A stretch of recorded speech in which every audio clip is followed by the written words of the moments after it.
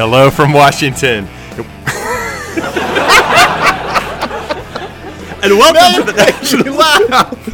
Wait, leave it. Are we still going? Come on. Leave it. Don't stop. All right. Leave it. Hello from Washington, D.C., and welcome to the live episode 100 of the National Security Law Podcast. We're brought to you by the Strauss Center at the University of Texas, but today we're hosted by American University, Washington College of Law. It's Wednesday, November 14th. I'm Bobby Chesney. I'm Steve Vladeck. According to Ann Coulter, I am the New York Times go-to guy on everything that Trump does is just like Watergate.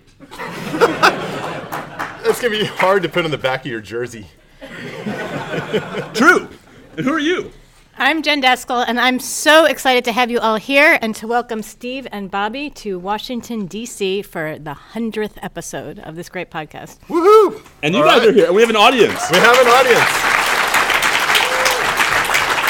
Now, if you are listening at home, you're probably wondering how we manufactured that sound effect of people clapping. Thank you, YouTube. Indeed. So, Bobby, why are we here? You and I realized around the 95th episode that we did have an anniversary coming up, and that'd be an occasion to, Buy each other presents? Travel? I didn't get you anything. Did you give me anything? I got you directions. I got you pizza. All right. I got you pizza. That's true. So we were both going to be in D.C. We realized today. I did an event earlier and do another event later, both on the topic of deep fakes, which I've been writing about. What brings you here? Pizza. You just came from a long way for this pizza. No, and there's an event tonight at the Georgetown Center for National Security Law, National Security and the Law, And whatever. You're giving a keynote? I'm giving a keynote, and so, while I was here, I figured come up to my old stomping grounds. So then we had to engineer, we got out the calendars and engineered the dates, thus the 3-part deep dive on FISA that's been part of our recent episodes to try to throttle the sequence, and we'd end up with 100 this week. And then it occurred to us, well, we can't just be like buskers on the corner, just setting out the microphones on the street. We need to actually be indoors somewhere. And we thought, hey, Jen, what you doing on the 14th? And happily, you're not teaching during lunchtime. I'm not teaching during lunchtime. Well, Thank you, Jen, for coming. Thank you, Jen, for joining us. Thank you, Jen, for saving us for only the second time in our history from being a manel. So that's right. Good development. We're 2%. We are 2. That's right. 2 out of 100. I can do that math. Yes. So you had told everybody that was going to come to this to be very specific about the directions. I had coming here. We had talked about that. The two different. How'd campuses. That go? Yeah. So this other campus was really neat. I got a nice tour of it. I really liked it. AKA the campus I told you not to go to. In my defense, I told the cab driver exactly what I should have told him. And that was your first mistake? Yeah, and he said, no, this is it. And so I called Steve from in front of the public affairs school in the business school. And he's like, yeah, that's not the right campus. And it's just 3 blocks away. You walk. Well, this is really long blocks. It is 3 blocks, though. It's just 3 long blocks. 3 blocks. It's more than 3 blocks. How many intersections are there? Okay, anyway, this is... Jen's right. The pizza guy went there, too. Validation. Do as the pizza guy does. All right, so why don't we tell people what we're actually going to talk about in this episode besides how we got here and why we're starting late? Yeah, you want to do the run of show? Sure. So we have a couple of topics. Fortunately, the news gods have blessed us with things to talk about. Apparently, there was an election.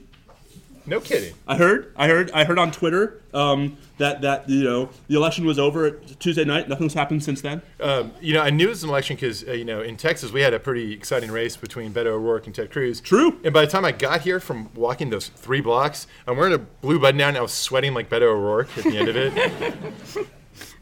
I could make so many jokes right now that would all be inappropriate, and I'm just going to say Travis County voted for Beto 75-25.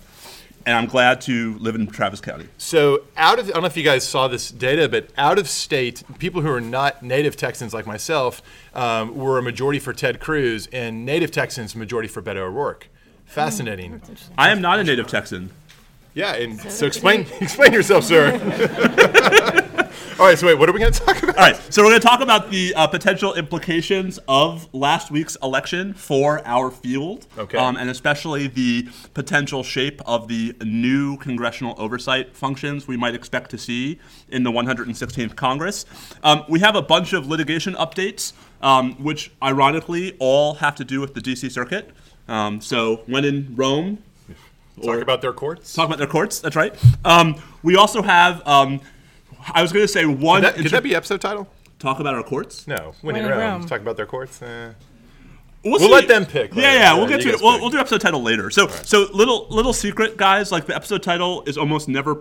It is never planned. We're lucky enough when we actually remember the ones we come up with in the middle of the episode. Usually, what happens is Bobby's running out of my office where we usually record because he's late to go somewhere. It's like, what should the title be? And whatever we come up with in those 10 seconds is the title. So that's the deep, principled thought process that goes in our episode title. So maybe we'll try something better today. Yeah. Good. All right. Litigation developments. We have, I was going to say one important new OLC opinion, but actually as of 10 o'clock this morning, 2 important new OLC opinions. Nice. One about war powers and the president's authority to use military force against ISIS, and one about the legality of the appointment of Matthew Whitaker to be the acting attorney general, which will be a good pivot from war powers to what you and I like to call Trumplandia. Trumplandia.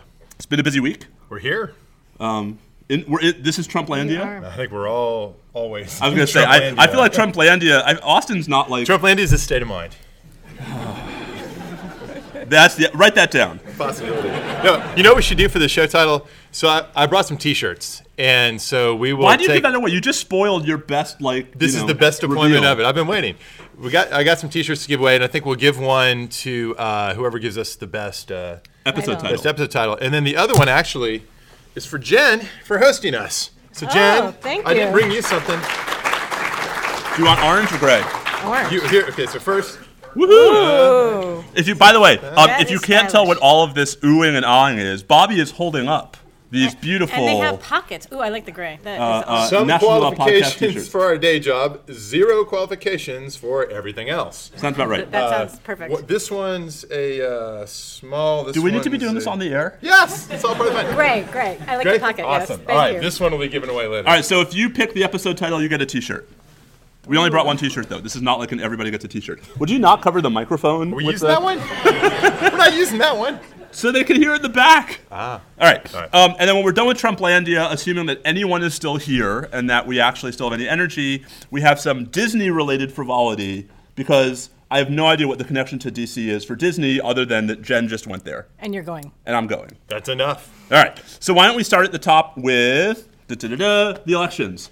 All right, so the big takeaway, of course, is that the Democrats have taken the House, and that means for the first time in the Trump administration, there will be congressional oversight mechanisms are going to come into play. Steve and Jen, we could talk about both the subject matter areas that will be a focal point for the House majority to dig into. But There's so many. Yeah, there's basically nothing that's not on that list. So let's cherry pick what you guys think might be some of the key issues that we should expect to see.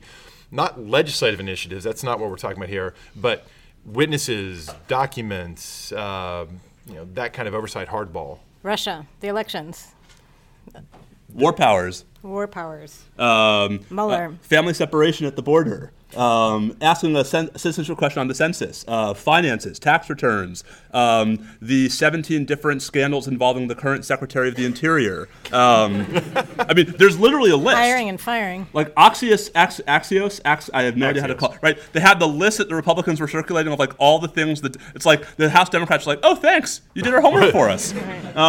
I think it might be more helpful to go by committee. Yeah, I was going to say, which committees are going to be the most important ones, and who's likely to be based on who's currently the ranking member, who's likely to take the reins of each of those committees? So my reaction, and I'm curious, Jen, what you think, is that there's a big four, right? That the big four for our universe, and this is not true for everybody, is going to be judiciary, intelligence, armed services, and oversight, government reform and oversight.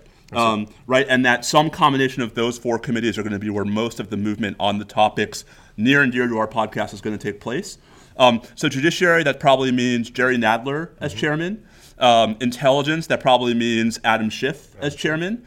Armed services, I think it means Adam Smith as chairman. And government reform and oversight, Elijah Cummings. Okay. And all I can say is, whoa, Nelly. Like, buckle up. So there are going to be subpoenas of documents. Yes, there will be fights over who's going to testify and when, but I think the flashpoints that come earliest and quickest will be documents, including tax return requests. When it's documents, well, let's talk about the inevitable assertion of executive privilege to prevent the production of or to explain the non-production of those documents. What are the metes and bounds that are settled on when that's appropriate to invoke, and where are the gray areas where inevitably all the fights are going to come? So I'd say most of it's gray. So I think a lot of it. Like your T-shirt. Exactly, just like my T-shirt.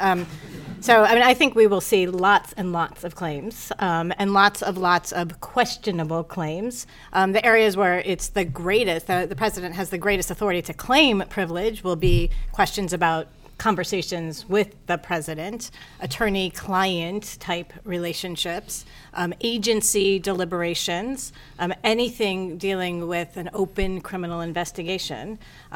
Tax returns prior to the president in office, I don't see where in the world he gets to claim privilege, but he will. When they're he'll try to. Yeah. But I think you're right about that. I don't see any grounds for withholding them if they're requested properly. The process is going to matter here, right? Because asserting privilege is just a formal thing you do, right? And then someone has to resolve whether the assertion of the privilege is legitimate or not. And that leads us to Fed courts. Dun, dun, dun, dun. I'm teaching Fed courts in the spring, and I'm trying to figure out just how much of my syllabus I now have to throw out and be like, Fed courts, aka subpoena enforcement authority. Well, give us the warm up. What are the rules of the road when the executive branch says nope? The initiative then's back on the committee.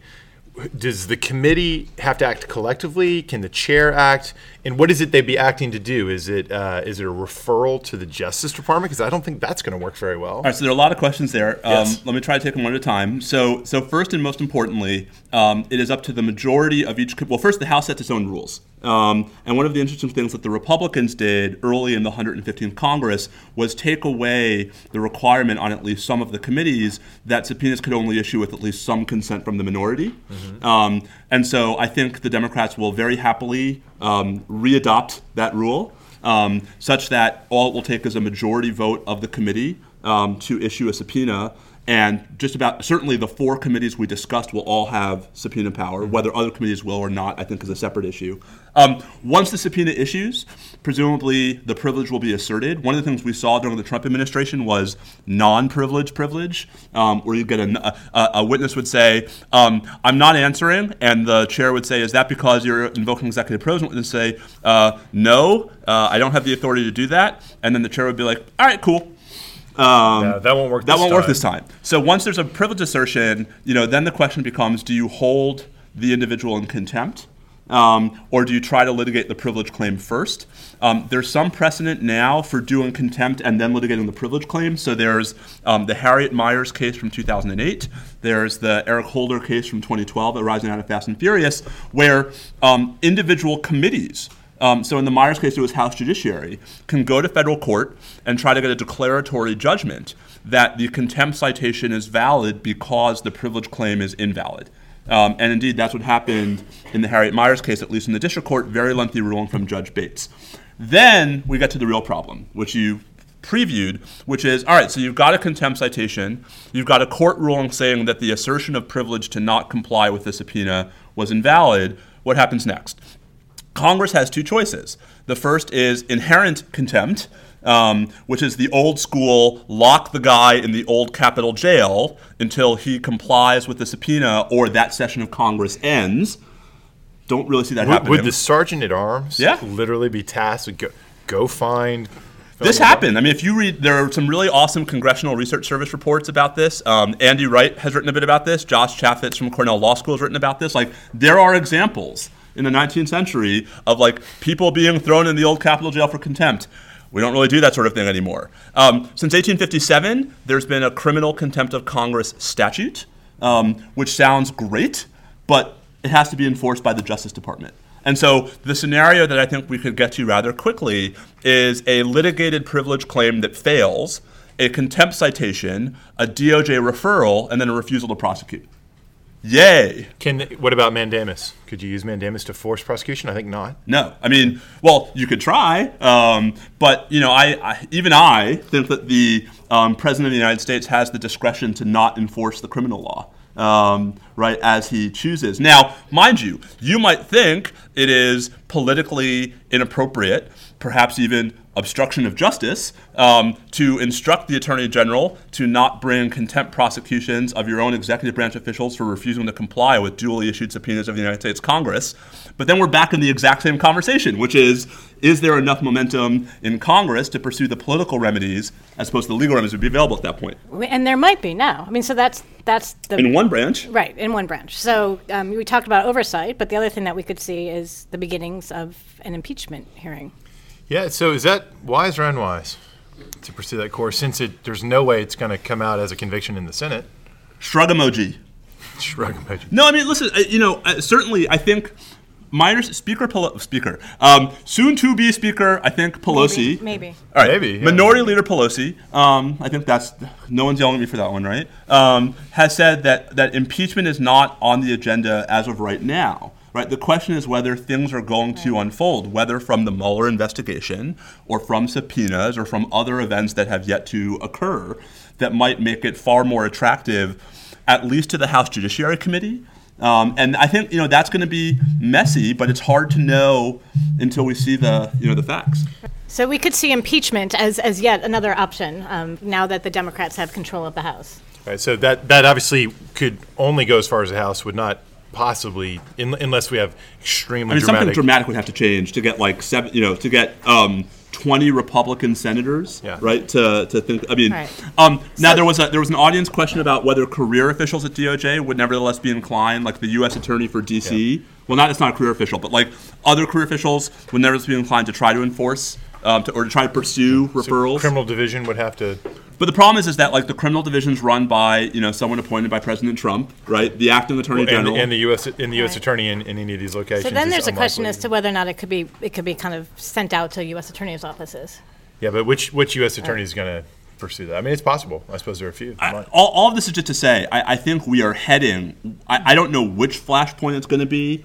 I don't think I'm going out on a particular limb when I say that there's a flashpoint coming. And it's going to be over the executive branch's refusal to comply with a duly issued subpoena in the face of a judicial ruling that the privilege claim is invalid. No question. And there will be, it'll ultimately be just about the politics, because there's no scenario in which someone has it enforced through criminal prosecution. Right. Even if there was a U.S. attorney out there that has the case and is willing to pursue it, fired. the pardon power is the easiest way to make the whole thing go away. So but guys, the political theater matters. I mean, it's not irrelevant. Saying it doesn't, yeah. So the political theater matters, but also contempt is not the only power Congress has. I mean, right? So among other things, we could see, yes, executive branch officers can refuse to testify at hearings, but like maybe people want to testify, right? I mean, that's, people who leave government might want to, for example, the career DOJ lawyers who resigned from the Justice Department right before the government flipped its position in the Affordable Care Act litigation in Texas.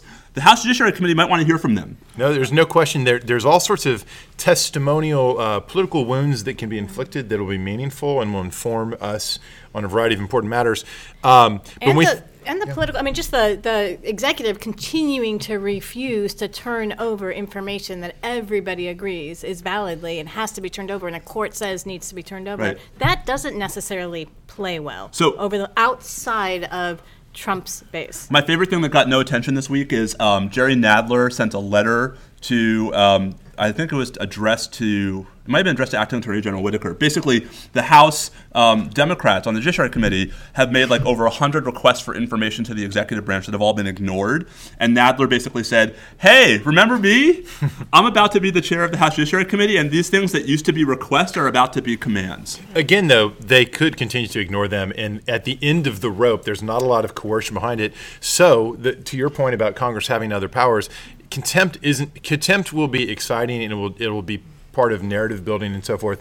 But what actually matters, if they really want to make something stick, isn't going to be contempt. It's going to be refusing to act on, say, an appropriation matter. Right, a must-pass, like not raising the debt ceiling, right? Must-pass spending legislation. How is the Mueller protection bill ever going to get enacted? Only if it's added as an amendment to the debt ceiling bill, right? I mean, like, that's... they'll shut the government down before that's where this is going. And I think the real question is, as it has been, now it's going to be even more obviously about, depending upon what happens in Florida, 3 or 4 Republican senators. And the Democrats in the House are going to be able to, I think, make a lot of noise and develop a lot of information, but just how effective they are is going to depend upon whether they're able to attract on any of these issues at least what remains of moderate Republicans in the Senate. So that's true for proactive legislation. So that's true for like the Mueller protection bill. But also confirmations. I mean, what if 3 or 4 Republican senators start saying, I'm not confirming anybody until you do X? So absolutely. So confirmations, proactive legislation. But even if you don't have those 3 or 4 Republicans, there is still a lot the House can do, as Bobby was saying.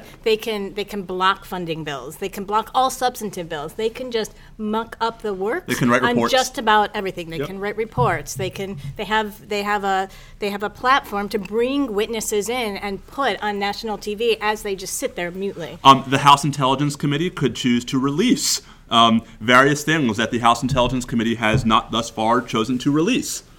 So I think we're in for a really rough ride in the next 2 years. You say rough, I say scholarship and podcast perpetuating. There's much grist coming for the mill. And it'll be interesting to see, because historically the Democrats have tended to take the position that we're not going to play as hardball as the Republicans. Yeah, I think the bloom is off that rose. I really do think, I say this not aspirationally, but just as a reflection of what's happened in the last couple of years. Judicial nominations, right? I think we've abandoned the pretext that there was deep, high-minded principle behind this, right? It's all about whether you have the votes. And the reality now is that at least in one branch of government, the Democrats do have the votes, and so long as whoever ends up speaker is able to keep the Democrats generally in line. I think just one last thing. I think the margin in the House actually is relevant, because the fact that the Democrats can end up with either somewhere between 229 and 232 seats means that you don't have to keep the craziest outlier in line, right? You just have to make sure that you don't lose 13, 14 members. Right. And that's very different from 2 or 3. So I largely agree, but I think the impeachment debate kind of makes this clear. So there was clearly no problem in the 1990s with the Republicans going through with impeachment. But you have Pelosi saying we're not going to do this because she's worried about the political consequences. I was going to say, it's not at all wise and obvious that it's wise from the Democrats' political point of view to pursue what will not actually take him out. That's right. But will become a rallying cry that will get out the vote for him in 2020. This is the delicate balance that the Democrats are going to have to walk. I'll just say that I think the Democrats are going to be a lot happier navigating that tightrope than having 2 more years where they had no rope at all. Without question. Right. So there you go. All right. Should we pivot to the things we actually know about, which is litigation and court stuff? Let's do it. Law.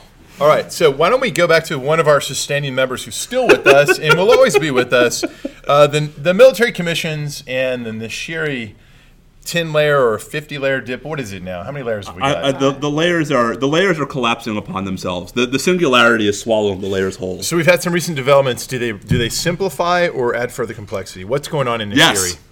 Yes. What's going? Yes. I don't have to start at the beginning, do I? No. Just give us the. All right. So we are still mid ethics kerfuffle over whether Nashiri's old lawyers, including his learned counsel, were entitled to resign over the discovery of a legacy microphone in a meeting room with him and their inability to investigate that and to advise him of that. The Court of Military Commission Review said no. A couple weeks ago. There's presumably that is going to be appealed in due course. What is gumming up the works at the moment is there is the separate litigation over whether Judge Spath, who until about a month ago, had been the trial judge and is now an immigration judge, which means he's employed by, the Department of Justice, should have had to recuse from participating in at least some of the rulings he handed down while he was actively seeking employment from one of the parties before him in litigation. The Nashiri brought that claim to the CMCR. The CMCR, in my best example of a hubristic opinion in the history of the federal courts, said, you should have brought that to the trial court. The trial court, which had abated proceedings, right? There was no trial court in which to have brought that claim, but he failed to bring it to the trial court.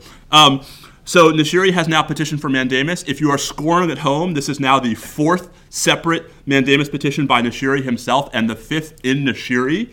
And we're still pre-trial. This is, we're going to set records. And the mandamus petition in the D.C. Circuit says, listen, I'm entitled to a ruling now about whether Judge Spath should have disqualified, because that's going to affect the shape of everything, even if I lose on the merits of the abatement appeal.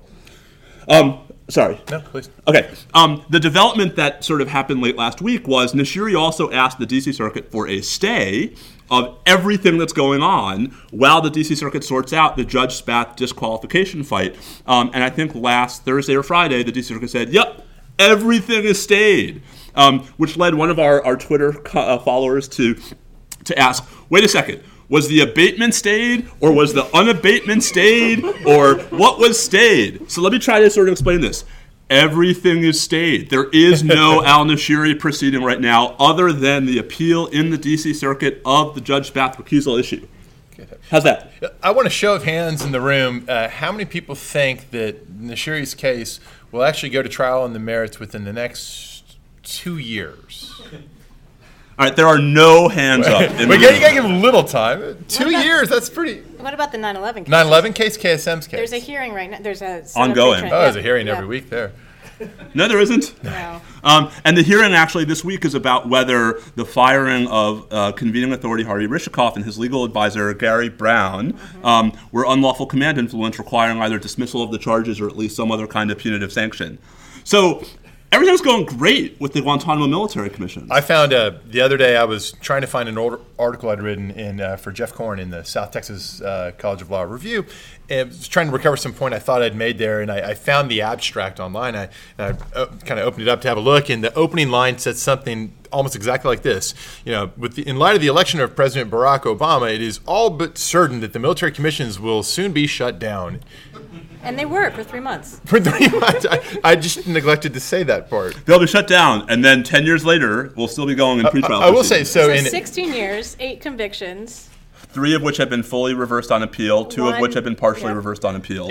I may have said this on the show previously, but in 2009, I was when Obama got inaugurated. Later that spring, I was asked by now General Mark Martins to come work for him on Detention Policy Task Force, and I was teaching national security law at UT. Yeah, that's what Jen was on the team too, and we had and Karen babysat for you. That was my Karen contribution. Babysat before they had kids. It's all seamless web. Nate Jones was there. A bunch of terrific folks. My last class before I moved up to Washington, it was the last class of national security law, and we were supposed to spend a day on the finals. And I chopped it all back, thinking like, well, what is there even to say? And then it was the last day, and I got in there. I said, you know what, y'all, they're going away in like any time now, so never mind. You won't be tested on the commissions. We're just dropping that from the syllabus. And I was like, bye-bye. And the next day, I fly to D.C. that night. The next morning, I show up for work. Jen, I don't know if you were in the meeting. Marty Lederman was there. A bunch of people were meeting. It's my first session down the hall from our office. And the subject, to my amazement, the subject of the meeting was the planning on the Military Commissions Act of 2009. Yep. I could not believe it. All I'll say is folks who have listened to enough of our episodes know that Bobby and my predictive abilities are on lock. Right? I mean, I've been okay on sports this year, I feel like. You've really gone out on a limb. I mean, the limbs you've gone out. Okay, anyway. Yeah. How's that Texas football team doing? Great. Welcome. Thank you. All right. So all this is to say that the DC. So this is basically in some regards a rerun of litigation that happened earlier this year over the effort by 2 of Nashiri's former / now back on kind of maybe civilian lawyers about whether they had a right to intervene, where as soon as the case got to the D.C. Circuit, the D.C. Circuit was like, oh, we want everything, right? Like, we want to figure out what's going on. And all of a sudden, the government changed its litigation posture and made the case go away. In the context of deciding the Spath disqualification issue, the D.C. Circuit may have to confront a pretty decent chunk of the dip. Which I think would be wonderful. I mean, we've said on the show many times, I think we share this, the CMCR maybe makes sense in theory, but in practice it's well established now. It's merely a way station that slows down the process and isn't actually adding value. How about that? Do you agree? Yes, I'm chuckling because there may or may not be a CMCR judge sitting in this room. It's on the record. This is how I feel about it. No, listen. These issues he knows how I feel too. They all end up at the D.C. Circuit. it would be much better if we could get resolution sooner rather than later. It's a shame that it's taken as long as it has, but the record speaks for itself. It just takes too long. But nothing you just said is meant in any way to try to lobby or unduly influence the efforts of the judge who may or may not be hearing you. I don't really have a dog in the fight to the same extent perhaps as you do. I do not represent Nashiri. I am not currently part of the litigation. I'm very happy about that. Well, right. and as you know, I'm actually a supporter of the idea of the military commissions. I actually think they have a really important role to play. Still? Not this particular iteration, but the idea. Let's put it this way. Matter. In a deployment situation, it is important as a gap-filling jurisdictional vehicle. There needs to be military commissions as an option in some context. That is a totally different kind of military commission. Indeed it is. Indeed it is. So we're in agreement then. Okay, so I want to mention a case. This may or may not be in the order, but I want to mention a case that's also one that probably isn't going to get to the merits. And this is the DNC's lawsuit against various Russian entities for the 2016 hack. And Ellen Nakashima had a good piece yesterday drawing attention to the fact that the Russians have made a non-appearance raising some Foreign Sovereign Immunities Act questions. And I think it's actually quite fascinating. It shines a spotlight on some important issues at the intersection of privacy, of information operations, covert action, and issues that have a double edge to them, because these pertain to what might be done to our own intelligence agencies and actors in other courts. So I don't know if everybody's following this. You may have heard there was an election in 2016. There was some Russian activity. I've seen nodding heads. All right. So DNC has filed suit and raising various claims. And the obvious obstacle to these, any way to the merits, is the Foreign Sovereign Immunities Act, which, as a general proposition, as a default rule, makes it impossible to sue a foreign sovereign without its consent through waiver. But then it has all these exceptions in it. So there's a commercial torts exception, and there's a non-commercial torts exception, and the complaint is drafted with some care to try to get through those wickets. The Russians have submitted a letter to the court. It's kind of fascinating. It makes a variety of arguments. I just want to touch on a few. Steve or Jen, have either of y'all looked into this one as well? I looked at it, yeah. Yes. So just to enumerate some of the key arguments, they say, first of all, and I think most strikingly, but ultimately less significantly than the other arguments, they say, you're talking about the action, they're talking about the GRU, you're talking about the actions of a military entity. That's military activity. It can't be subject to the commercial exception. Now, I think that's too strong. That's not right. It may be right as applied in this case, but it cannot be the case that if the entity involved was in fact a military entity, it's just like, well, forget it. There's no way it's commercial. You have to look at the thing done and make a judgment about the thing and not focus too much. Not that it's irrelevant. Right, although I do think they have a decent argument, at least on that exception. So if the I mean, when I clicked on the Ninth Circuit, and actually the very first case I ever had was a case about a bar fight between a member of Her Majesty's military forces and one of our own, and a U.S. military contractor in Seattle. Which, by the way, I should tell you what circuit we were in. And the whole point was like, no, the United Kingdom's foreign sovereign immunity does not mean you can sue the United Kingdom because one British soldier got into a bar fight. Well, and so there's an issue of, is the entity who did the harmful act, is that somebody for whom the state entity has to claim ownership, sort of an agent principle type thing. Here, the position in the letter by the Russians is, assume for the sake of argument that your complaint is right, and this was us. You can't sue our military for military activity, which is what this was. I think the better argument is, on the commercial tort exception, this wasn't commercial activity because of the nature of the activity. Hacking as part of it, a combined information operation that entailed espionage that then fed into covert action. That's not commercial activity. I want to note that the DNC obviously foresaw this. They argued that, well, no, this was theft of our trade secrets. That's the way they try to get in there. I think that's baloney. This is not trade secrets. It was very important what was stolen, and very wrong that it was stolen, but it wasn't trade secrets. Do you guys agree? Yeah, I mean, I think it's the complexity, if you'll forgive me for sort of tweaking something you said a little bit. The FSIA is actually, it's meant to go another direction. Before the FSIA, the default rule was categorical foreign sovereign immunity, right? And so the FSIA is actually meant to open the door, not close the door to litigation. And so I think the real question is whether... But the default rule remains, you can't do it unless one of the listed exceptions. No, that's right. And I think the question is, so assume it doesn't matter that these guys are wearing military uniforms, right? Is it possible that as long as it's not like conventional battlefield activity, you could still think of it as a non-commercial tort, right? And I think that's right. Well, Well, okay, but we're not there yet. We're not there yet. Tort's more We're interesting, getting there. I think. Let's stay on the commercial tort. There's a point I'm here. jumping ahead to the better argument. So There's an important point to make first, which is that the Russian scenario is one type of cyber problem we've got where there's information operations. That's not generally the problem we tend to talk about with the Chinese. With the Chinese, it's commercial espionage. Well, commercial activity. right. Theft of trade secrets. Right, Those types of absolutely. arguments would work if you Even decided if it was to. a military arm of the Right. Chinese. So there's And a I shadow completely being agree. cast Yes. that's Yeah. being brought to the surface. Now, Yes. so the DNC's stronger argument is that this was a non-commercial tort, but there's a number of obstacles there that the Russians highlight.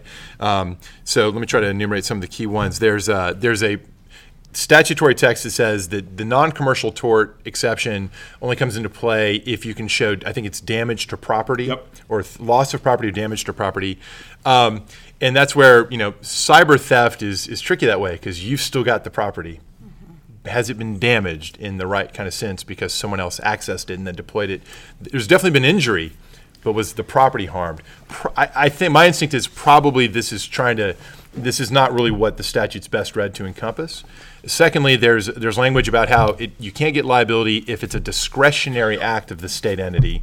And of course, the Russians are saying, if we did this, it was certainly a discretionary choice to pursue our foreign policy goals in this. If I did it. If we did it. Do you remember If I Did It? I have no idea. Oh. OJ?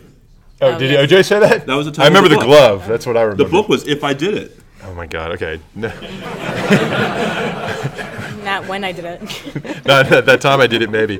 Then the other piece of it is there's a fascinating bit of case law because we actually have a predecessor litigation was like this, where a guy who was an Ethiopian citizen resident in the United States, he was the victim of basically Ethiopian state government espionage that was harmful to him. He sued, and they invoked foreign sovereign immunity, and they prevailed in an opinion here in the D.C. Circuit. I don't know if it was a circuit opinion or a district court opinion, but the ruling was that the whole of the tort, including in the cyber context, the actions of those who are making the decision to pursue the operation from outside the United States, even though the server may be in the U.S. and the individuals in the U.S. and the harm's felt in the U.S., the intent is outside the U.S. and the whole of the tort must occur territorially. And so if that's the rule, and by the way, this suit's not in the D.C. Circuit, it's in New York.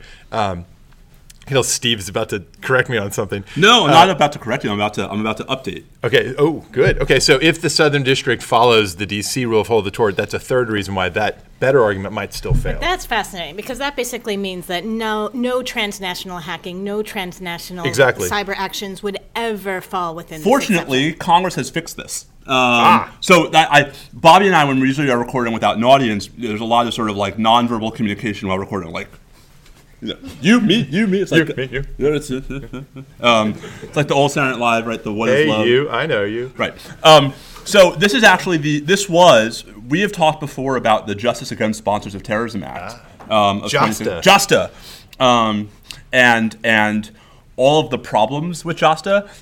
The actual specific amendment to the Foreign Sovereign Immunities Act that made JASTA so controversial was overruling the whole tort rule. Is that right? Yes, and was getting rid of the Second Circuit and D.C. Circuit's jurisprudence that the whole tort had to occur in the United States. Wow, okay. Yes, so actually, under JASTA, it is no longer the case that to fall within the tort exception of the FSIA, the whole tort has to have occurred here. That was the whole frickin' point of the FSIA amendment for foreign sovereign immunity. So that actually sounds useful. And to Jen's point, there are a lot of cyber-enabled misdeeds that you might otherwise want there to be liability for. If you assume there should be at all, it seems kind of silly that you would say, well, no, because actually part of the hack was partially outside the United States, went to a server in Uganda, so therefore. All this is to say it's going to make for some interesting case law. Yeah, but I think they'll never get to that, right? So, I mean, they'll note that and say, so that's not an issue, but discretionary act. Yep. And the nature of the harm, I just don't think fit. And it raises an interesting question to my mind whether there should be a further amendment. Do we, as a matter of policy, want there to be litigation and liability for these types of covert action programs? And it may be tempting to say, yeah, we've got to fight back. Look what happened to us in 2016.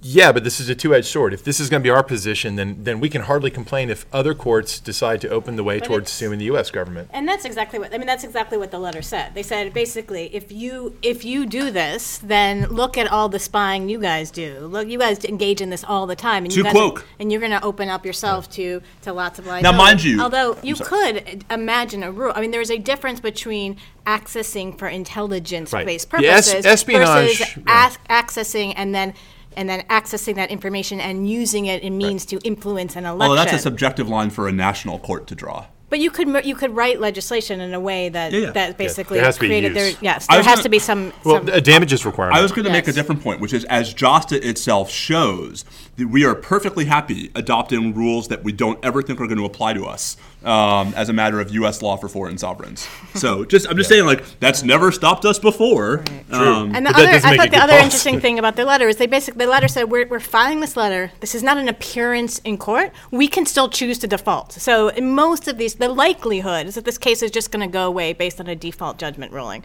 And so the letter was filed without actually making any sort of appearance. There's a longer story here, which I think we'll save for another time, which is that there's actually some really interesting litigation going on across the board under the Foreign Sovereign Immunities Act right now. The Supreme Court had a very sort of small piece of this in a case that was argued a week ago in Republic of the Sudan versus Harrison. There's a cert petition and a cross petition pending in a case called Owens versus Republic. I mean, there's big FSIA stuff coming down the pipeline that could be deeply relevant because a lot of what's happening, separate from the Russia thing, is cases under the state sponsor of terrorism exception are really finally getting fully fleshed out. So last thing on this one, will the State Department enter a suggestion of immunity for Russia, or are they going to sit this one out? I think the former. I think they have way too much of an interest in the reciprocity, in preserving and looking like they're trying to preserve the reciprocity arguments. Oh man, I think people are going to go nuts if they do it. Really? I mean, that's my prediction. Yeah. Unusual people? Define unusual. No. I mean, like the way things go today. Like, yes, the same people go nuts whenever the president leaves his umbrella at the top of the stairs of Air Force One. Right? That was pretty weird. Okay, but it's the same. It's the usual suspects who are going nuts. Maybe. Yeah, I mean, I think they're hoping for it. I mean, the idea of them claiming immunity title. on based on Russia, that to me, that is going pretty far. I bet it didn't happen. The usual suspects are going nuts. Also, is episode title. All right. Although we're going to see a shakeup in the cabinet soon, so who knows? Yeah, who's going to be? We are already seeing a shakeup in the cabinet. Yes, true. Has somebody been fired today? Shakeup. It's early. Be fired. Well, hey, listen, going on what happened yesterday, someone could be fired and find out about it from the conflicting stories in the press about whether or not they had yet been fired. Or whether they were even in the building. All right. We wanted to talk briefly, before we get back to Trumplandia, one last litigation note, which is also yesterday, President Trump announced that he was nominating someone we all know, Naomi Rao, to fill the vacant seat on the D.C. Circuit left by the confirmation of Justice Kavanaugh. Naomi was a professor at George Mason. She's, for the last year and a half, been the director of OIRA. She's the head regulation chopper. Is that the technical description? Certainly in this administration. Yeah. Yes. So does she, I'm not super familiar with Naomi's prior scholarship, although I know her to be a well-regarded scholar. I think she's written a lot of stuff about strong presidential authority. I don't know if she's opined on any of the questions that are most on the front of our minds with respect to Mueller. So we've talked a bit about the difference between sort of libertarian conservative judges and establishment Republican conservative judges, right? And how that sort of manifests awkwardly with regard to administrative law. Naomi strikes me as more in the libertarian model than in the sort of John Roberts, Brett Kavanaugh establishment conservative model, which means I think more hostility to the administrative state, but not to executive power. The thing is, on the issues we care about, in national security law, I mean, as I've said publicly over and over again, I think it would be hard to be much more pro-government than Judge Kavanaugh was when he was a D.C. Circuit judge, so I'm not sure her confirmation would really move the ball on our stuff that dramatically. Maybe, Jen, do you have any familiarity with her prior work that would shed light here? No, I mean, I agree with Steve. I think she falls more in the libertarian side, but shouldn't how that she'll rule in specific cases, I don't know. Shouldn't that make her more of a skeptic about unbridled executive power if she's libertarian? It has been my experience that there's a certain cohort of libertarians, and there's a senator from Kentucky, who I put very high on this list, whose libertarianism runs only to U.S. persons. Okay, well, that makes sense. Not everyone has to be cosmopolitan in their libertarianism, but some. Episode title. It's a serious point, though. This comes up a lot. Back in the first few years after Snowden, a lot of us were given talks about sort of 702 and surveillance and all this stuff. And one of the things I like to do when I give those talks was to contrast some of the themes of criticism that were really prevalent from 2013, 14, and 15 to the way it was in the mid-70s when we had a very similar cycle. And one thing that always struck me as a historical comparison matter is that there was a lot of, fear of government abuse, essentialism about privacy, even if it's not abused, we don't want the government knowing this. But in the more recent post-Snowden round, we had much more of a cosmopolitan interest in privacy, concern about the privacy of Germans and Brazilians and others, and much less of that was seen back in the 70s. Indeed, that was not really part of the major story in the 70s. So it's an interesting thing that's different about our legal and policy culture today. But the question is it really cosmopolitanism, or is it a reflection of the fact that we recognize that all of our communications are intermingled, so it's just a means of protecting ourselves? I think both threads are there. I think there's definitely some people whose it's sort of instrumental in that U.S. person communications will be caught up in that. That's clearly a major part of the 702 debate. But there's definitely a lot of folks who are interested either for instrumental reasons themselves or for reasons that go to the essence of it in the privacy of others as such. Mm-hmm. Right. And PPD 28 kind of has that woven into it. And it's being rammed down our throats, too, by our European allies. That's true. They certainly have that. Well, when you put it that way. I mean, not RAM does not necessarily mean negative. Tell us how you really feel. No, but there's reasons. I mean, some of this, again, I think a lot of it is instrumental as opposed to some sort of intrinsic value setting. That's right. It's necessary for diplomatic reasons. Right. Can I make an edit? Ramming can be positive or negative. Yeah. Steve, for the listeners, Steve is looking quizzically at the ceiling, pondering whether he's going to disagree. No, I am thinking about, we have talked before about how Hunt for October is such a better book than his movie. And indeed, when spoiler alert, submarine reference, the Red October rams the Konovalov at the end of the book, that is a positive example of ramming. I was so wondering where you were going. That's where I was going. That is awesome. Speaking of where we are going, can I suggest in the interest of time that maybe we postpone the OLC ISIS airstrike opinion? How about a one-liner on that? Yeah, some people are like, I only came for that in the pizza. All right, so we'll do it quick. Let's try it this way. Bob, let me ask questions of both of you and see how that goes. Hey, Bobby.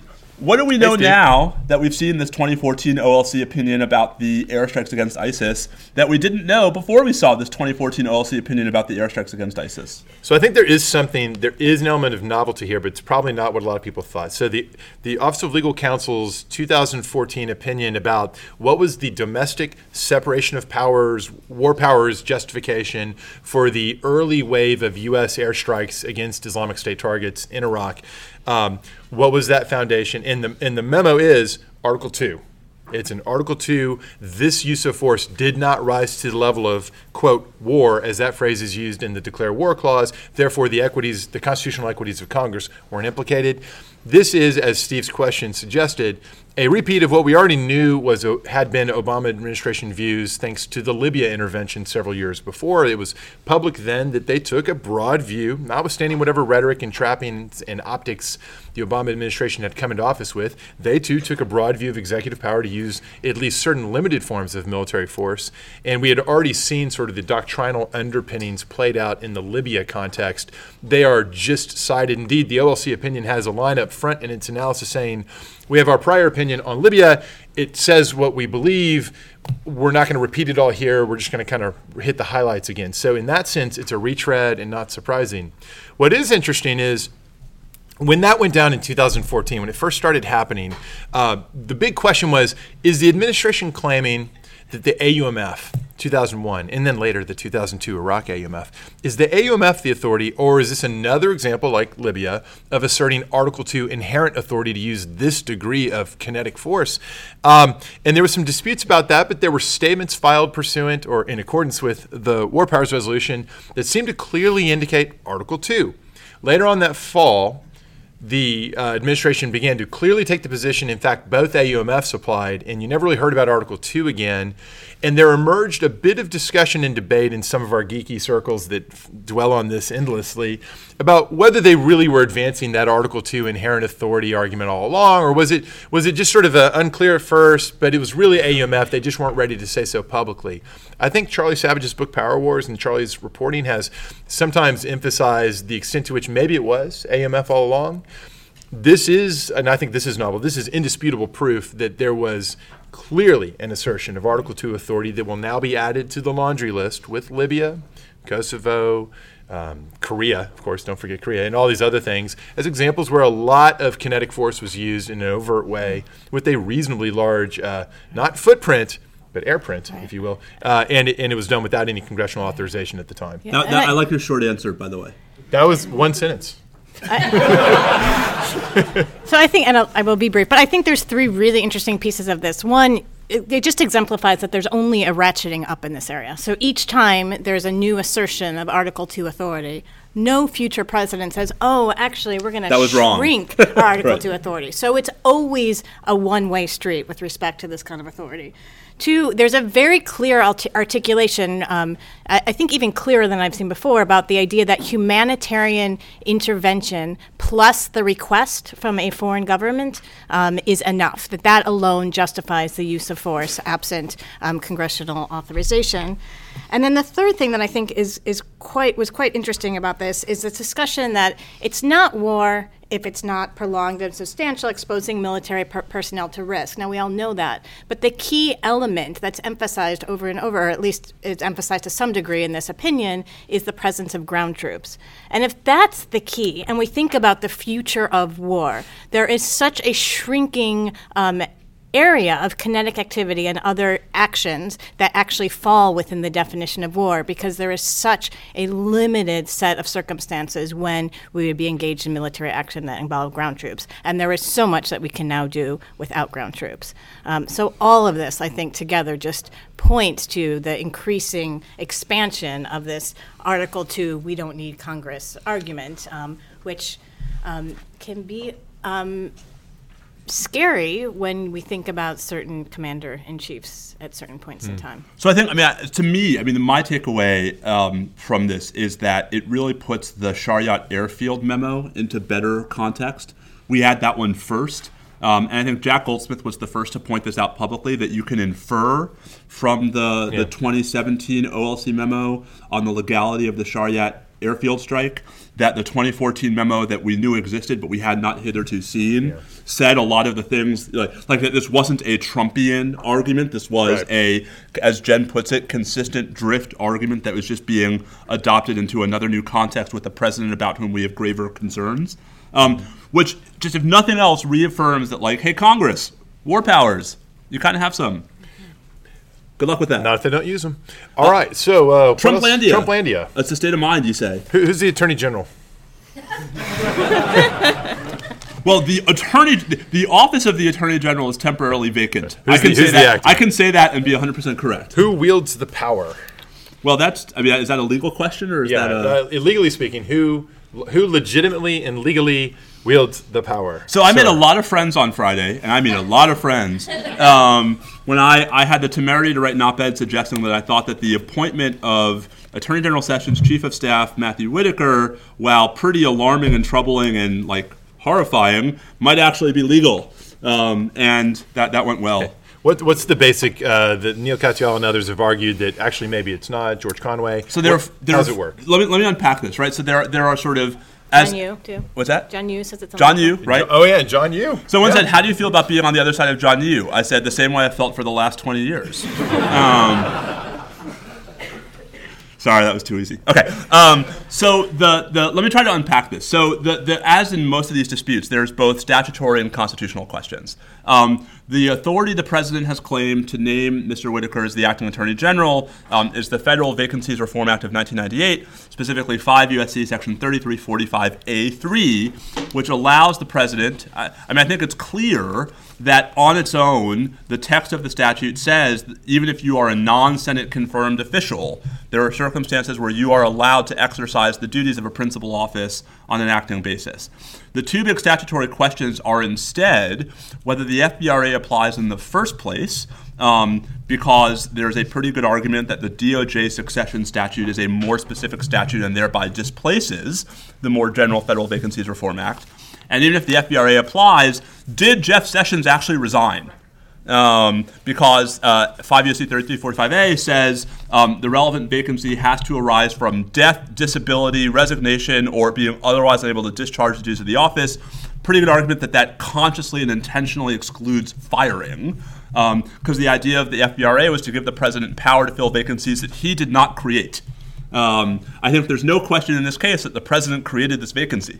That said, my own gut reaction, which has me way out on the ledge, is that Jeff Sessions did resign.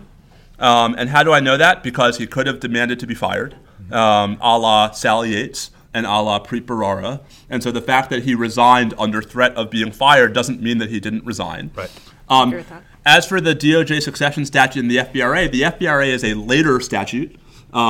Congress, in considering the FVRA, specifically had a proposal to expressly exclude the Justice Department from the scope of the FVRA and rejected it.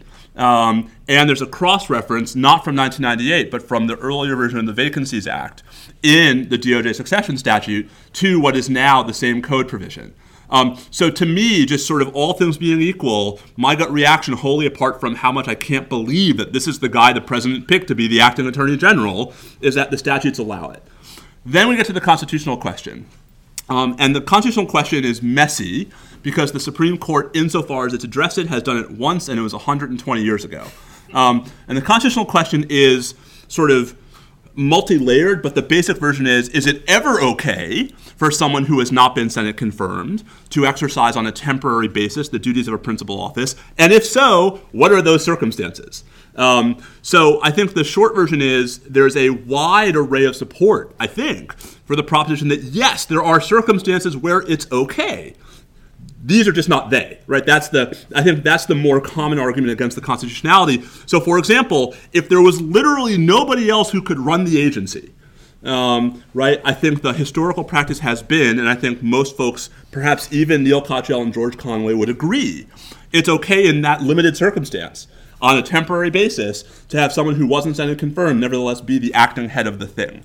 The problem is those circumstances aren't present here, because there were other Senate-confirmed officials in DOJ who were available, and there were certainly other Senate-confirmed officials elsewhere in the executive branch. The question is whether that fact is constitutionally significant.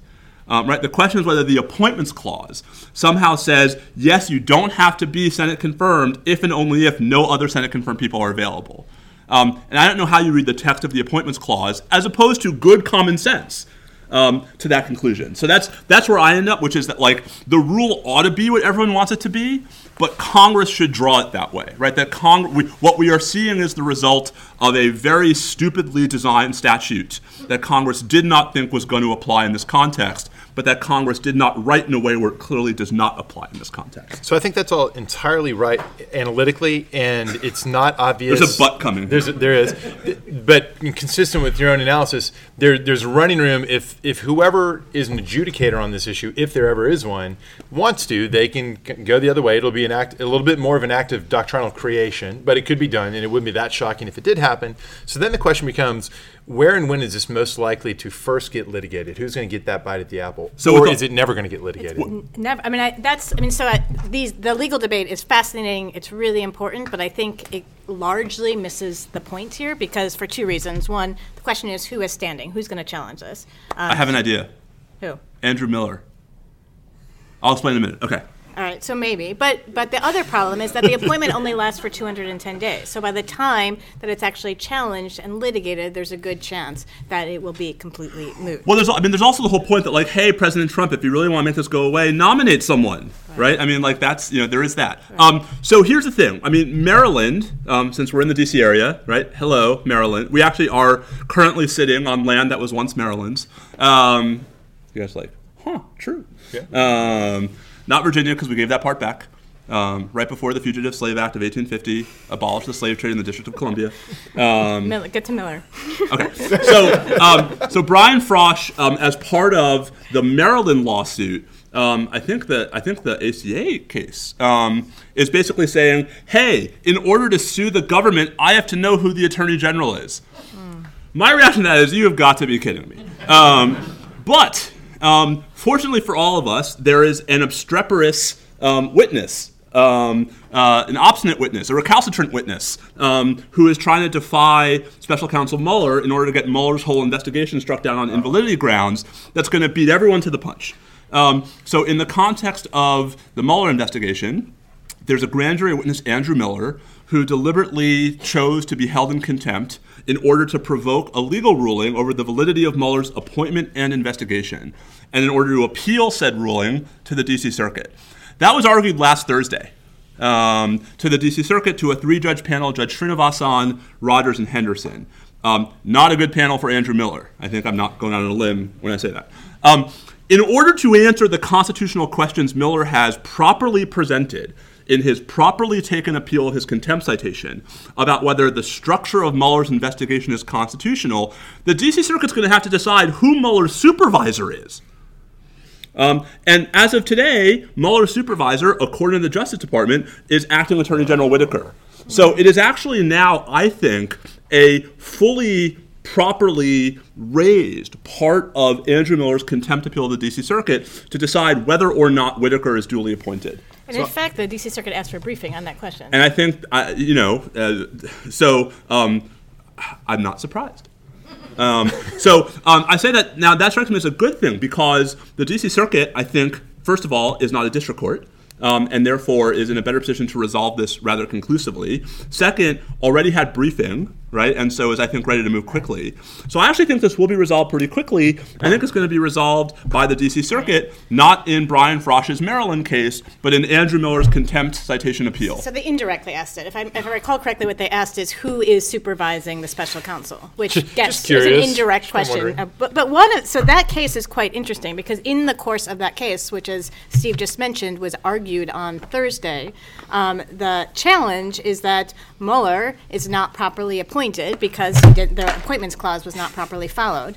And Mike Dreeben, Deputy Solicitor General Mike Dreeben, in support of the position that the special counsel is actually an inferior officer and not a superior officer subject to the appointments clause, emphasized the degree to which the special counsel is subject to review and oversight by whomever, either Rosenstein or Whitaker, is supervising him, including the ability to both ask for information about investigative steps and preclude those investigative steps when the supervisor, whoever it will be, decides that those investigative steps are not warranted. And that, I think, goes back to why this is the appointment of Whitaker is so potentially troubling, because even if we don't have a Saturday Day Massacre, there's all kinds of other steps that can be taken that are much quieter that could significantly undermine the special counsel. If I'm the circuit, I don't want to grasp this nettle,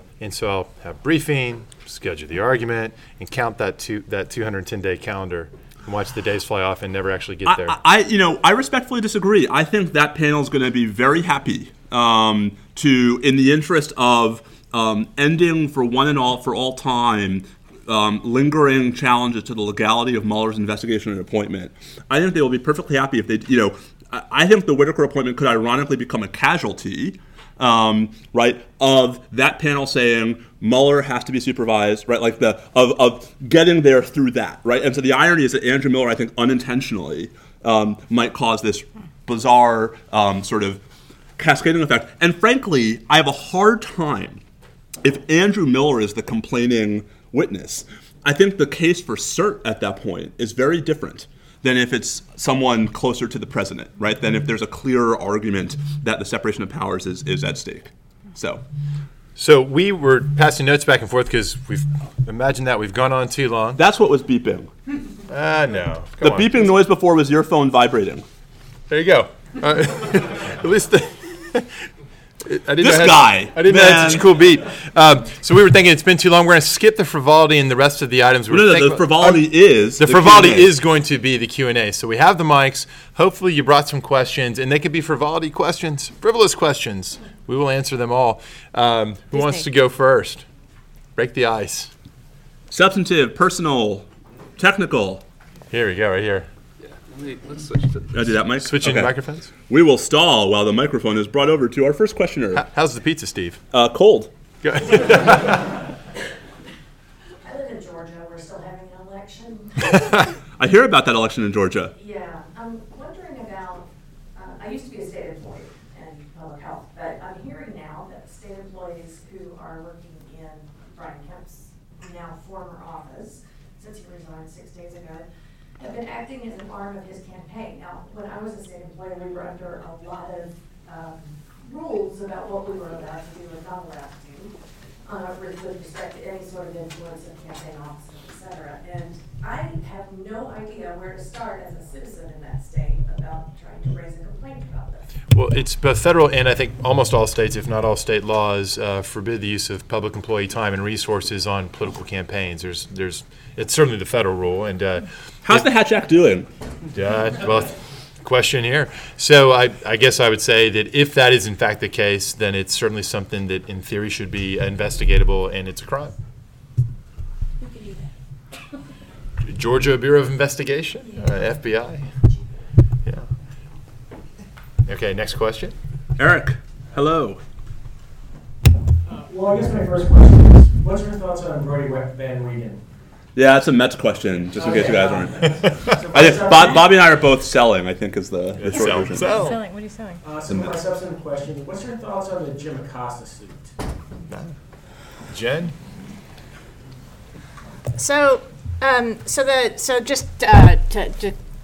I'm sure everybody in this room knows, but the facts were that Jim Acosta asked a question of the president. The president told him to sit down. He basically kept on talking, and there was an effort by an intern to take the microphone away, grab that microphone, and he held on to that microphone, which raised questions about Video doctoring, among other things. And after that, the White House revoked his press pass. And so it raises really important questions about the control of access to information and the ability of the president and the White House to seek to stifle unfavorable reporting and to provide all kinds of incentives for people to report and question and kind of bow down to the president in a way that's very contrary to, I think, our First Amendment and the free speech. So there's a claim that was brought. There was a lawsuit that was brought. There's a challenge based on the First Amendment. There's a due process challenge arguing that the White House, the press pass is a property interest that both Acosta and CNN have because it allows them to choose who their reporter is, to send what they deem their best reporter into the White House to engage in this kind of reporting. And if it's going to be taken away, there needs to be some sort of process. And there's an Administrative Procedure Act claim as well. I think it's a fascinating suit, and we're going to. It's going to be interesting to see what happens, and I think it's really important that the suit is brought. So from a First Amendment doctrinal perspective, how do we analyze this? I mean, I've not given this any thought, but obviously it's a particularly unusual, it's not just a public forum scenario. You could characterize this as a time, place, manner restriction, clearly viewpoint-based. I would say one way or the other, however they decide to frame this, strict scrutiny is the lens through which that would be brought to bear. And it's easy to imagine a court saying that whatever may generally be true about the White House's discretion, which must be ample to decide who gets press passes in general, this particular application could easily go against them. So, I mean, I'm limited in what I can say because I am a paid contributor to CNN. I'll just say that if folks are interested in precedent on this, an interesting case to read is a 1977 D.C. Circuit case called Sherrill versus Knight, which dealt with sort of a similar problem and has a good discussion, I think, of some of the relevant legal considerations. Cool. All right. What else have we got? Megan. Hey. I was wondering, did you guys get to read the ACLU report on the truth serum that CIA wanted to use on detainees post-September 11th and what your response was to it? If only one of us used to have a job that was like all about detainee rights and human rights enforcement in the context of the war on terrorism. Right. So I mean, so this. Right. That's you, by the way. Yeah, that's right. So I have not read it in its entirety. The silver lining in that report is that it was not actually used. So there was an effort underway to think about developing the truth serum. It never actually went forward. So I think that's a plus on the side of detainee rights. But obviously concerning that it was even considered and that it went as far as it did. There were other documents that were released as well as part of a big FOIA request that talk about that kind of, I think, put into stark relief the degree of torture and abuse that was going on during this time period, including language about waterboarding being a break from other types of prolonged putting people in stress positions. And so the idea that water breaking would be an acceptable break from other types of enhanced interrogation techniques, I think, ought to raise concerns for absolutely everybody. Next question. Adam. Hi, I'm going to go back to Whitaker really quick. So I, of course, read your article in the New York Times. I don't have any, I couldn't find any flaws in your analysis, but I can. Give it time. I do question, so of course, I'm sure you know Justice Thomas wrote a concurrence in Southwest General where he made many of the same arguments. And then in Lucia last year, or maybe that was early this year, he and Justice Gorsuch concurred, citing back to that concurrence in Southwest General. So my question to you is, there's at least two Supreme Court justices who seem to be at the very least interested in this issue. Mm-hmm. And how do you respond to Justice Thomas and their more specific analysis of the Article 2, Section 2 question about the Federal Vacancies Reform Act paper? So in his concurring opinion in Southwest General, footnote 1 is the part where Justice Thomas specifically talks about the problem of an acting principal officer. And what's really interesting to me about footnote 1 is what he doesn't say. So Justice Thomas refers to Eaton, the 1898 case about the guy in Siam, and instead of saying he thinks that was wrongly decided, which I think, is what you have to think to have the Katyal-Conway position. He says this case, the Southwest General case, where the guy in question had been serving as acting general counsel of the NLRB for over 3 years, he said is so easily distinguishable from that one because the general counsel only serves a 4-year term, and no one can tell me that over 3 years of a 4-year term is temporary. So I don't know that Justice Thomas's Southwest General concurrence goes all the way to answering the question the way it's been portrayed publicly. It's not to say he wouldn't come out, when pushed, and it's not to say he wouldn't just say, let's overrule Eaton. But here's the problem, and just to step back from Whitaker for a second. As a matter of constitutional law, the hard question is whether an acting principal officer is in fact a principal officer. Or whether you believe there are at least some circumstances where an acting principal officer is allowed to not be a principal officer. That is, as sort of succinctly as possible, the real common law fight. And then if the answer to the latter is yes, there are some circumstances where I'm willing to have a non-principal officer temporarily exercise these duties, then the question is, are those circumstances circumscribed by the Article 2, or are the circumstances left to the discretion of Congress to define? And I don't know the answer to that question. Will the court find that a case worth taking? Sure. I just think if the D.C. Circuit says the appointment is okay, I think the court might be like, all right, fine, we're good. If the D.C. Circuit throws it out and the Solicitor General asks the Supreme Court, I think the court might take it. I just don't think they're going to want to take it in the context of the Mueller investigation. right? Like if I'm John Roberts, I don't want to decide whether the acting attorney general is validly appointed in a case that's really about whether the special counsel is validly appointed. So that's where I think the politics of certiorari as opposed to the merits of the dispute get very complicated. Should take maybe one more? Two more? Two more? We have time. Hi, can you hear me? Yep.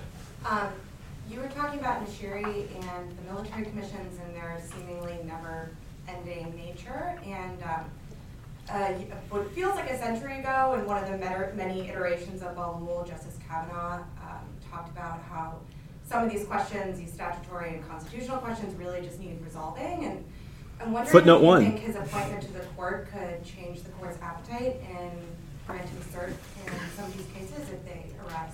So, I mean, I think footnote 1 of then Judge Kavanaugh's concurrence in Al-Balul 4, right, aka the most recent en banc DC Circuit decision, the October 2016 en banc decision, is really interesting and really worth reading. He certainly says he thinks it's long past time for these things to be resolved. Even if he were to take that view with him to the Supreme Court, the problem is he's recused. In Balul, for sure, if that issue ever comes back. He's recused in Nashiri because he was on a panel that decided early in what became al-Nashiri 1, when Nashiri asked for an administrative stay. He was on a panel and actually wrote a dissent about how he didn't think the D.C. Circuit had jurisdiction to issue an administrative stay. So if it's Nashiri, he won't be able to participate because he was a judge on the case in the lower courts. And the only other case that's going to get there anytime soon is the 9/11 case, which I think, like Mueller, the justices are not going to want to touch with a 10-foot pole. So I think, yes, there will be an appetite for the court to do more with the commissions, especially if you get divisions within the D.C. Circuit once the D.C. Circuit starts dealing with the merits. I just don't know which case is going to provide the right frame for the justices to do that, given that I think, Nashiri gets there with a 4-4 court. And then why that matters is because the D.C. Circuit can also count to 9. And the D.C. Circuit's going to know that on Nashiri, they're going to have the last word on probably just about everything. So, I think the more interesting question to me in the short term is, what's the D.C. Circuit going to do? The Supreme Court, I think, knows it's eventually going to have to do something, but maybe is hoping the D.C. Circuit will take them off the hook. One more? And eventually it could be a long time. Eventually it could be, in Nashiri 2, where the D.C. Circuit said we're going to abstain from deciding this jurisdictional challenge to whether he can be tried by a military commission in the first place until after his post-conviction appeal, the majority opinion by Judge Griffith sort of poo-poos the argument that Nashiri's lawyers had made that the direct appeal might not be till 2024. And in the opinion, Judge Griffith literally says, there's no reason to believe that that's going to be true. I now agree with him. Right? Exactly. I now completely agree with him. There's no reason to believe that the direct appeal is going to reach the D.C. Circuit in 2024. Right. That's exactly right. Yeah. So maybe time for one more, but we also need to give away the shirt. Yes. Does anyone have a question or a great episode title? Well, let's do the question first, and then we'll quickly do episode title round robin. Yeah. I was just curious to get any update on the outlook for Larrabee, given that Dinger was just denied cert yesterday, and if that's going to... Ooh, nerdy military justice question. Yeah. So, Larrabee is the pending cert petition on which I'm counsel of record and therefore impossibly biased. You guys you are biased on everything, so that's not new. That is challenging whether it's constitutional for the military to court-martial retired service members for offenses committed after they've retired. The case where the Navy Marine Corps Court of Criminal Appeals first reached the holding that we are challenging in Larrabee is this case called Dinger. And the Supreme Court yesterday denied cert in Dinger. The petition in Dinger did not raise the constitutional jurisdictional question we're raising in Larrabee. It raised a much more specific constitutional question about how the Court of Appeals for the Armed Forces had chosen to overrule its own precedents. I would have liked the court to have taken that case, personal opinion, but the court never so much as asked the Solicitor General to even respond to that petition, whereas the court has asked the SG to respond to our petition in Larrabee. So I'm not sure the denial in Dinger is going to really bear on Larrabee one way or the other. I think the real question for how the court handles Larrabee is what the SG says in its now ordered response, which is due December 3rd. All right, friends, we'll do a lightning round of episode suggestions. Just shout them out. Eric. Episode 100, live from Trumplandia, shrug emoji. Live from Trumplandia, shrug emoji. Live from Trumplandia. Okay. In the back, yeah. Out on a limb in D.C. Out on a limb in D.C. Out on a limb. This is good. Yeah.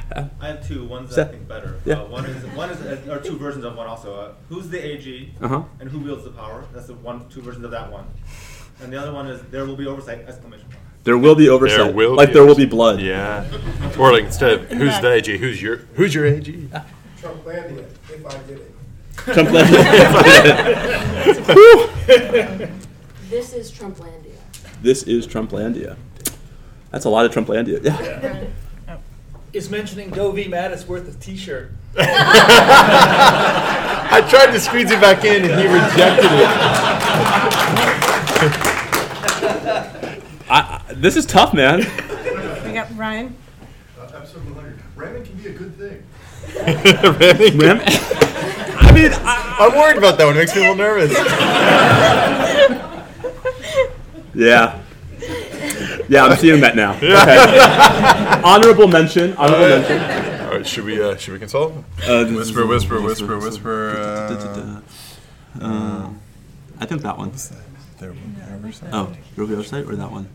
I don't know. What do you think, Jen? Trumplandia, if I did it. I like that one. Okay. So who is Trumplandia if I did it? T-shirt for you, sir.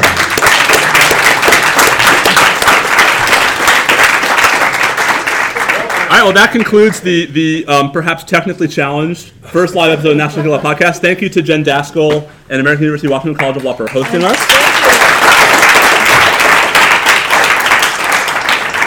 Thanks to the National Security Law Brief for all you guys, all your efforts in putting this together. Thanks to all of you for coming. And if you're listening at home, how did you make it through the audio challenged version of this? I don't know, but I'm very proud of you. So, Bobby's at Bobby Chesney. I'm at Steve_Vladik. Stay safe out there. Adios. At Jen Daskal. At Jen Daskal.